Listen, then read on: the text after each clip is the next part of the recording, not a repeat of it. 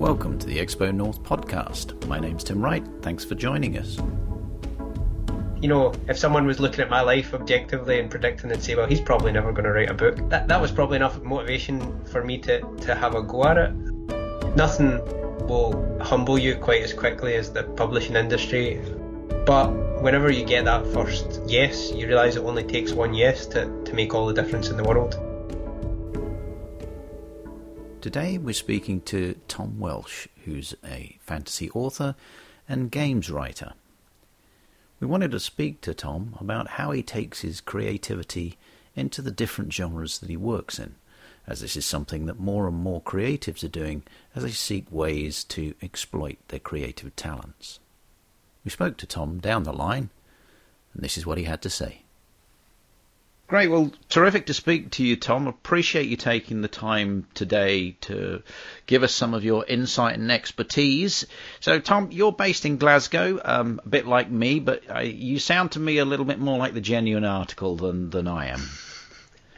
Yeah, so I grew up in Wishaw, which is a smaller town, and I live in the city centre now. So yeah. Okay, and you are an established author who writes fantasy fiction, and you write for games, and you write about games as well. So, what took you into becoming a writer? What were your sort of inspirations, or did you just fall into it by accident, or was it something that you absolutely had a passion to do?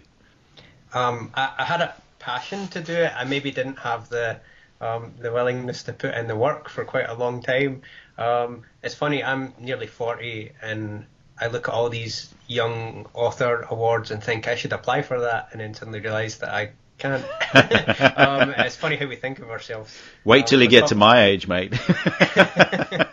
Well, it's funny, when I was younger at school, I had lots of English teachers that gave me lots of encouragement, because I would talk to them about wanting to write. You know, the creative writing project felt like magic to me whenever you were told by your teachers that you could write a story about anything. You know, I'd always double check, like, I can write about anything. They're like, yeah, so just write well. So I did always think that I was going to be an author. But it took a certain amount of time for the realisation to hit me that if I didn't do it, it wasn't going to happen automatically. Mm-hmm. And I think I've said this to a few people now. You get to a point where you realise that something that you think is more likely to happen suddenly tips into like a 49% chance of it happening from a 51. It's looked, you know, if someone was looking at my life objectively and predicting and say, well, he's probably never going to write a book. And that was probably enough motivation for me to have a go at it. So, I mean, I wrote a first draft of Anna and Dreaming, my first book, as a kind of Christmas gift for my wife, was just having a bit of fun. I think it was playing with the idea of being a writer. And I got it printed, kind of make believe, you know, sent away to a printer, and got this nice kind of bound version, and I gave it. Yeah, so it was a bit of fun, you know. And on Christmas morning I was like, look at this funny story that I wrote for you.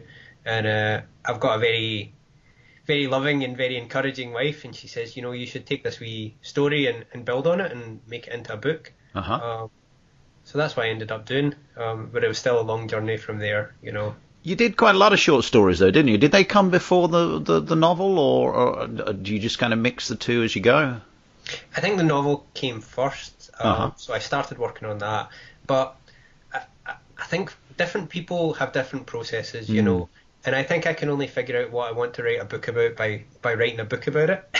Okay. I had to write through and write a novel to figure out what my novel was about. So for a long time I was working on what is now the Metic's Fade trilogy. I think I wrote kind of books 1 and 2 together, became this massive, long, 100,000 word mess that I then went back and ruthlessly edited. At one point I decided I should stop messing around and do this properly, and I think that's when things kind of changed. At that point, when I was stumbling across my own shortcomings and editing as ruthlessly as I could with myself, I realised that I wanted other ways to kind of serve as a barometer of how much my writing was improving. So I started writing some short stories and sending them off.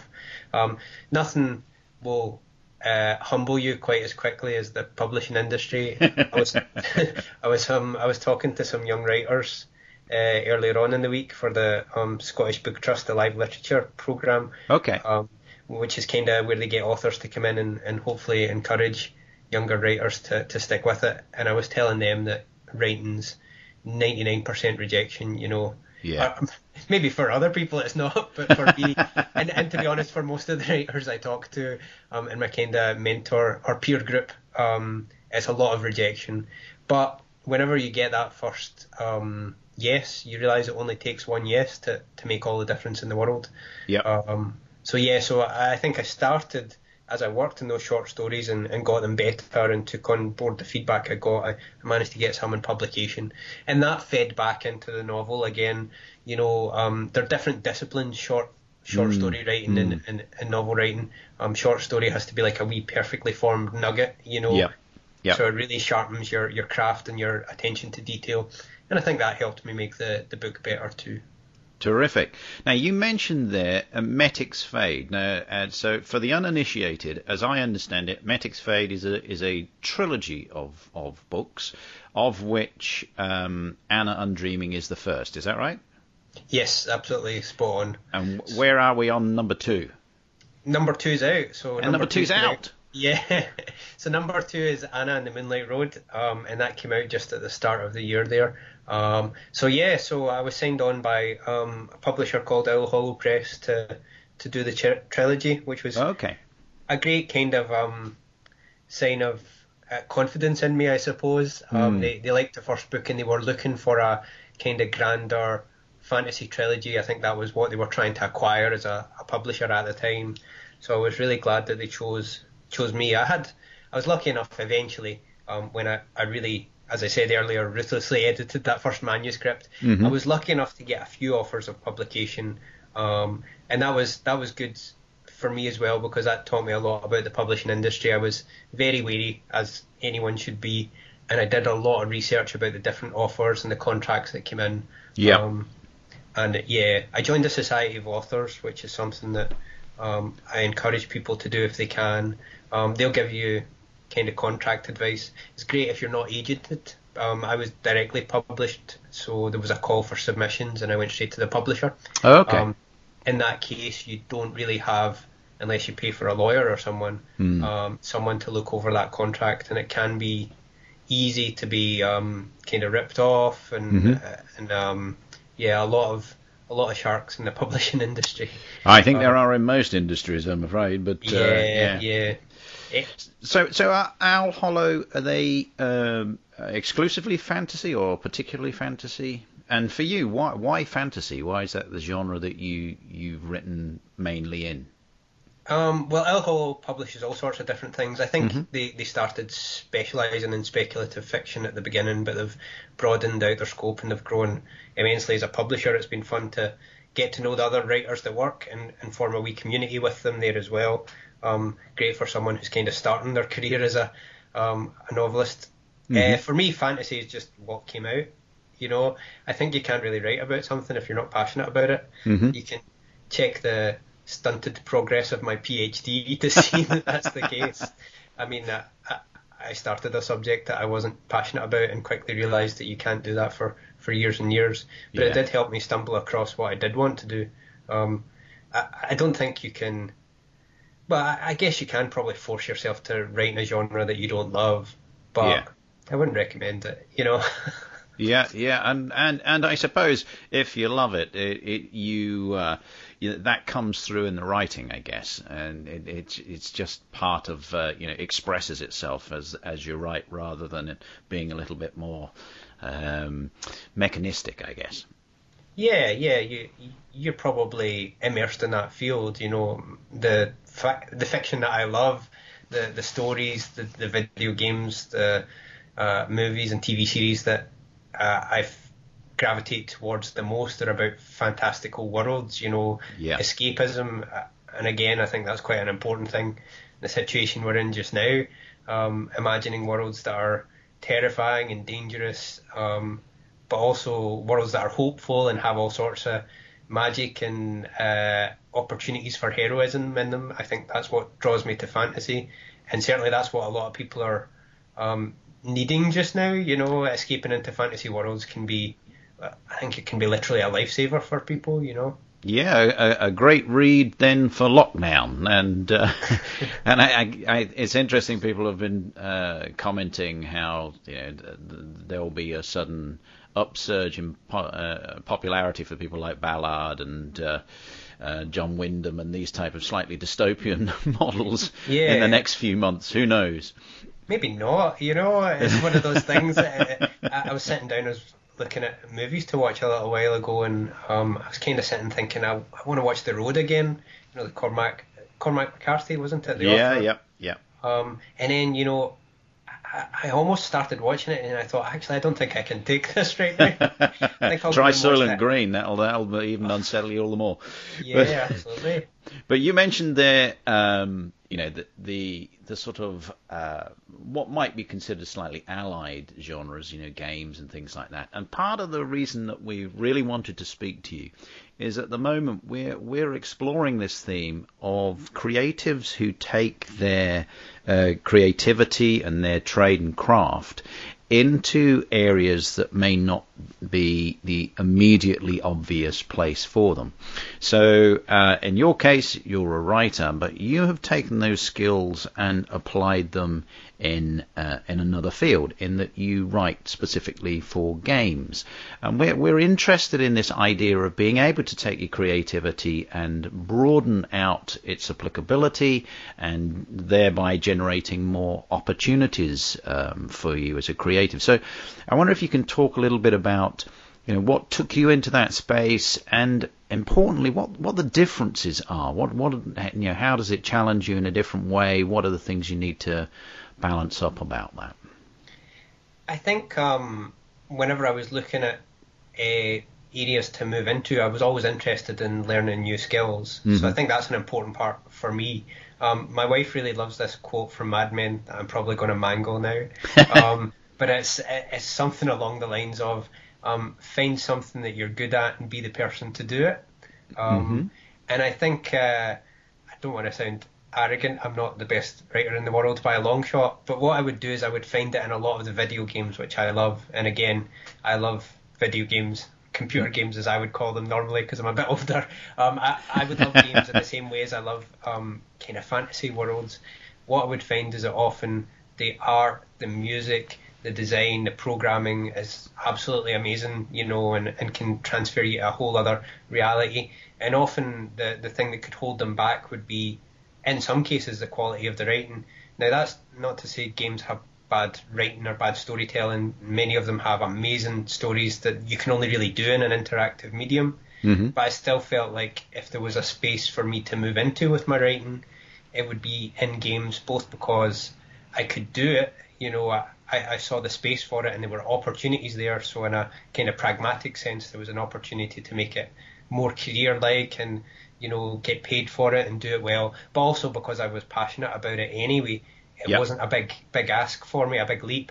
If I was to go and write song lyrics or something like that, that would be more of an ask, because although I love music, I'm not musical. Whereas I've played games since I was 5 years old. So that's a lot of time to do that, But is it in a different way? Because I know you there's one game in particular that you've had an extended association with, which is Cloudpunk, and you were both lead writer and narrative designer. What are the differences between those roles? And if you're writing for a game, how does it differ from writing for just a novel, say? Well, the interactive part's the biggest difference. Mm-hmm. I heard someone describe writers in games projects as being a bit like the bassist in the band. Okay. Maybe not in the past, but now very keen to point out that they did that bit, And I find it's hard to explain to people. So there's trailers that come out for Cloudpunk, and people would ask me things like, so which bits did you do? Not a lot of people understand the position of a narrative designer or a lead writer. So I would have to tell them things like, well, in this trailer, I wrote the script for the trailer. So all the characters, the voice actors who are speaking, I wrote the lines for them. And I wrote the trailer itself, or together with, the lead designer. Yep.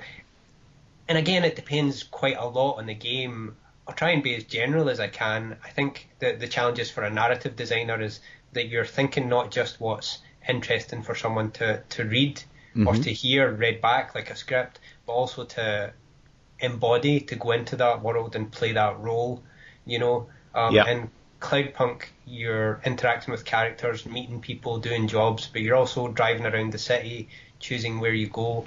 So I guess the lead writer part is the part where I, think of the name of the city, what the background of the city is, what its history is, what the names of the main characters are, what they say. The narrative designer part is thinking about, well, is there a choice here? What are the different things that happen? What does this character say if you choose to, pick him up and take him somewhere, as opposed to if you say, no, I'm not a taxi service, and you leave him. Yeah. Yeah. Okay. And is it a more collaborative thing typically, or do games tend to have sole writers, or do you tend to work in teams? It can depend on the game. Sorry if that's an answer that I've given. That's fine. Twice in a row now. So you take a big kind of open-ended game. A good one would be something like The Witcher. So there was a Netflix series of The Witcher recently, but that's a big game series as well. Okay. So that game's a big role-playing game or RPG. That means that it's got all these different kind of side stories as well as a main story. Often what you'd find is that different people write the side stories, so you'd have a big team of writers, each, creating one side story with its own flavour and theme and, a little bite-sized piece of fiction, really. Yeah.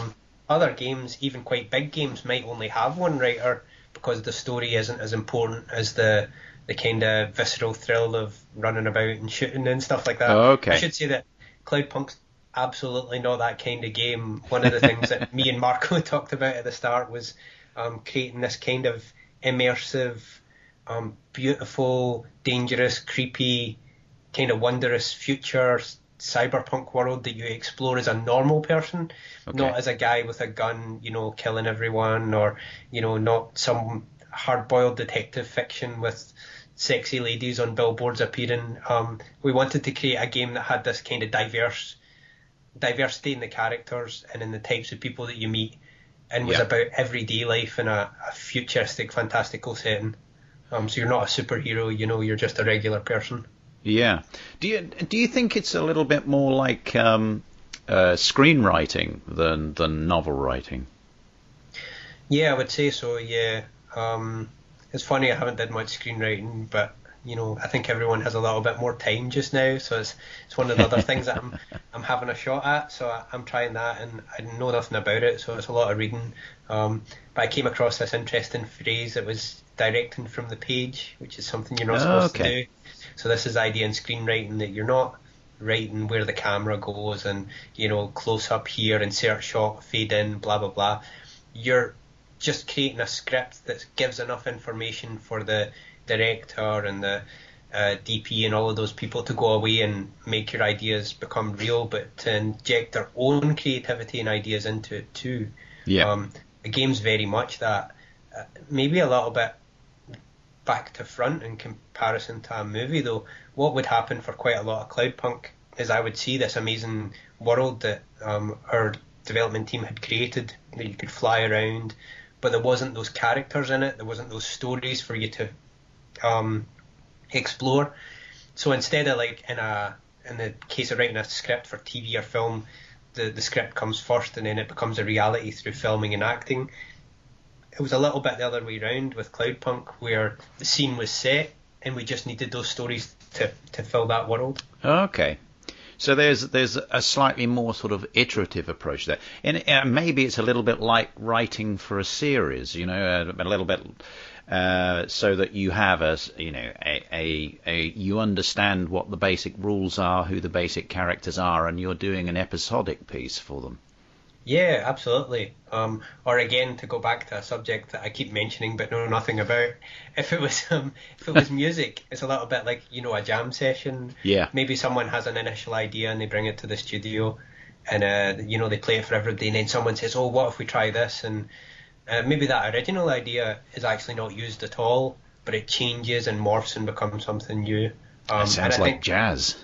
Yeah, well, you can't perform jazz in the city of Cloudpunk in Nivalis without a license. I think that's one of the first lines of ambient dialogue. You know, Does you know, that tell me something about your attitude to jazz? yes, but I won't say what.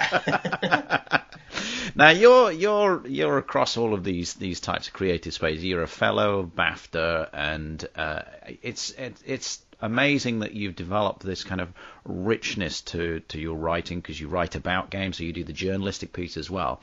But if I have a sense of how I would go about trying to get a book published, and I'd produce a manuscript and I'd submit it to a publisher and all this kind of stuff. If I wanted to write for games, what's the kind of typical process of getting involved with that? Because I don't really have any sense of how one goes about doing it. Yeah, well, I should say just first of all, I don't do a tremendous amount of games journalism now. Okay. Not through lack of interest. Well, maybe slightly through lack of interest, but mainly just because of busyness. I'm really busy now. But I think that the route that I took to become the writer for Cloudpunk, I don't know if many other people would follow the same route, but I'll explain it anyway. It was very much about networking. So in my case, I saw a job for a writer for a game on Twitter. So just a games journalist that I follow says, we know that this studio is looking for writers. It wasn't Cloudpunk, it was another game. So I sent off some writing samples to them. It was kind of an open call. They were just interested in the quality of the work. Okay. As opposed to your experience, which was great because I had none. Okay. But they were looking for these little short stories. So I guess I had a bit of experience. In their case, it was like these little scene-setting short stories around the periphery of the game. So I was lucky enough to get some work with that studio, and it was quite a small commission, though. But I really loved it. I mean, as I said before, I've always loved games. So it led me to look just on the internet for other similar games. Okay. So, most indie developers, or smaller developers, I mean by that, they need to do some publicity, they need to build some buzz, and they do it from as early a stage as possible if they're very good at it. You share little kind of pieces of art that you've created, little snippets of gameplay, little gifs of just the gameplay, and just to get people interested. And I saw this game Cloudpunk. Yep. And it had these beautiful GIFs, just really short, 6-second looping animations of this city. And I thought, this looks really cool. So I just emailed the lead developer, Marco, and I says, I've done some work in a similar game to yours. I was wondering if you had a writer already. So it was a real sort of brass neck thing. Yeah. He was very early in the development stage, so he says he hadn't even thought about it. But he would be interested in seeing some of the samples of my work anyway. So I sent him some of the short stories, and he liked them. And that's just how it got started. So I guess, yeah. You just got to have that a little bit of a push, haven't you, and have, as you say, a bit of brass neck to do it. It's interesting because when you and I spoke the other day, I mentioned Star Citizen. I'm not a gamer. I don't claim to know very much about games at all. One of my areas of interest and work is in crowdfunding, and that's my kind of engagement with the games industry. And I mentioned Star Citizen to you as a classic case of a game that has used crowdfunding very effectively. But when we talk about crowdfunding, one of the things we often talk about is there's a lot to be gained from the process over and above simply the funding, and sometimes it's about making connections and networks and these types of things. And given it's such a vibrant area in the crowdfunding space, maybe that would be a good pool to go and swim in if you're an aspiring games author. Go and check out the games that are being crowdfunded, reach out to them, contact them, and offer services to them maybe. I think so, yeah. I mean, the social aspect is such a key element of it. So social media is such a big part for almost every modern job, especially anything that involves technology. Yeah. I wouldn't work with someone without having a look at their Twitter or their Facebook or whatever. Yeah. just to get an idea of the kind of things that they're interested in and what they're like. You expose so much of yourself on there. Yeah. And that's why I say to young people in particular, just to be very careful about what you share. Yeah. Sometimes the very strident views that you have, maybe they moderate over time. Maybe your opinions on things change. Maybe your view of the world becomes more kind of complex. That's not to say you shouldn't, tweet about things that you care about, and be passionate about things, whether they're kind of social or political or whatever. But you do need to think about how you're perceived by the rest of the world, if that's what you're interested in. Yeah. So I mean, there's certainly things that people could post online on Twitter or whatever that would make me more interested in working with them, but also things that would make me less interested in working with them too. Absolutely, yeah. Do you get involved with any of the other creative aspects of the game? So do you? Because I mean, there's quite a few people. There's a lot of different creative trades in games production. So I'm thinking of graphic designers and these types of things. And obviously the musical side of things. Do you engage with them at all, or does the writer tend to be compartmentalized in the way that they are involved in the process? I think ideally the writer is absolutely not compartmentalized. If we go back to our jazz thing again, I think ideally you're all inspiring each other. I think there is a kind of school of games design that the story is just like this thing that you layer on top, like butter on the toast or something like that. Is very separated from the rest of the process. I mean, for me, working on Cloudpunk was fantastic because I would be involved in like maybe some of the writing of the PR material, but then also things like the voice acting and the casting of those voices. Obviously, as the writer, I've got the clearest idea in my head of what characters sound like and what they behave like. So it's a great thrill for any writer to hear talented voice actors read their lines out loud. Yeah. But to be involved in the process of helping cast that was great. So I was really grateful to Marco, the project lead. That's fantastic. My help with that kind of thing, Yeah. And if you were giving advice to some aspiring writers generally, but also those that are trying to broaden out, what sort of thing would you suggest to them? Especially because obviously it's this sort of thing that you do with your Scottish Books Trust. But what would be the advice that you would typically give? I've got like a couple of key ones that I harp on about every time I'm asked to talk somewhere, but I think they're all quite important and quite practical. You can put them into effect straight away. The first one is like, don't put aspiring in your Twitter bio, on your Facebook page, on your blog. If you're writing, there's no need to label yourself as an aspiring writer. I like that. Yeah, whether you're Stephen King or someone who's just starting out and they've written one short story, you've written something, you're a writer, so kind of own that. There's no reason to label yourself as some kind of beginner. You've done some writing, and I think writing isn't just when you're sitting in front of the computer or sitting with a notepad and pen and putting words down. I think writing includes thinking about the story, figuring out plot details when you're washing the dishes, going for a walk and realising, maybe this character will die in this scene, That whole process is all writing to me. It's all feeding into what you're going to create. So as long as you're writing stuff, and I have quite a broad definition of what writing is, I say just call yourself a writer. A couple other tips I think are the main things that I say. You should be paid for your work if you're a writer. So you should avoid writing for free where possible. Yeah.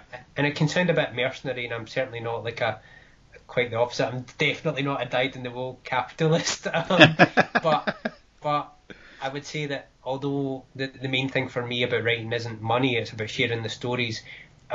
We all deserve to be paid for our work, especially creatives who are absolutely treated terribly in our society when it comes to the work that we create.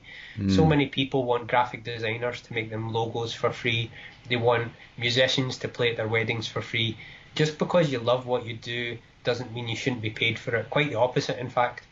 When you pay for a writer, if you pay me to write a story, you're not just paying for the work that I produce, you're paying for the hundreds or thousands of hours that I've put in to get where I am and develop my craft. And that's that's absolutely the case for any creative people. So if you do feel that need to just get your stories out into the world, don't put them on someone else's blog or someone else's website where they're being paid for advertising revenue, but you're getting nothing. Yeah. And that goes double when it comes to people that want you to pay money to have your work published. And there's so many of those businesses out there, and they're absolutely mercenary. They'll want you to pay money before they'll put your work out in some kind of vague promise of visibility or return further down the line. The way that your publisher shows you that they have confidence in you is they pay you in advance. Yeah. So, or even a bonus, and that's not about the money. The money's nice. It's probably not going to be a lot of money either, unless you sign to a massive publisher. But it is that money is representative of the fact that the publisher is saying, we think you're a good bet. We believe in your work. Yeah. So those are a couple of the main tips I've got. I think they're brilliant, absolutely brilliant. And obviously you're Scottish based, as I am, and there's a big games industry up here. Scotland has a tradition for terrific publishing. Do you think it's a good place to be a writer, or in these digital days, does it make any difference? Well, funnily enough, for Cloudpunk, it really doesn't. And that's a great thing, working with people around the world is it expands your horizons. Strangely enough, though, there's a team of, I can't remember exactly how many of us are in Cloudpunk kind of working at any one time. It's a small team, though, and up until a couple of months ago, I didn't realise another one of the team members was also Scottish-based. One of the team members is in Edinburgh, one of the artists, and she's an amazing artist. But it was so strange just to realise that they were just kind of down the road. On a global sense, at least. Yeah. That being said, I think Scotland has so many great creative people. I was inspired to write Metic's Fade because I felt like I was the odd one out in my group of friends who are all these musicians, artists, programmers, designers. They're all these creative people, and they inspired me to have a go at doing something myself. And I can't do any of those things. But I knew that I could write okay, so if there was something that I could make something with, some skill set that I had that was creative, all I had was writing, so this is what I had to do. So that creative crucible that Scotland really inspired you to get on and do it. Yeah, and as you were saying earlier, the game sector in Scotland is particularly vibrant, and it's a big part of games history and culture comes from Scottish developers. So yeah. Brilliant. Tom, I could speak to you all day, mate. It's absolutely fascinating, but we do have to wrap this up, I think. So if people want to find out more about you and your work, where should they go to find out? Well, on most social media, I'm Camdown Tom, so that's CALMDOWNTOM, so Camdown Tom. If you want to just Google me, don't Google Thomas Welsh, because unfortunately there is a very famous basketball player who I wish him all the luck in the world. It's not that I wish that he breaks his leg or something like that. I should say that. I'm only joking. No. He seems very nice. I'm sure he is. If you're Googling me, if you search Thomas Welsh author, you'll get me. If you search Thomas Welsh, you'll get me on page 3 after 2 pages of this amazingly talented basketball player. All right, mate. That's absolutely fantastic. We'll bear those caveats in mind when we're googling away. But I really appreciate you taking the time this afternoon, Tom. It's been great to speak to you, and very generous of you to share those tips and your insights from your experience. So, thanks, and look forward to catching up with you at a later date, mate. Thank you. Thank you for having me.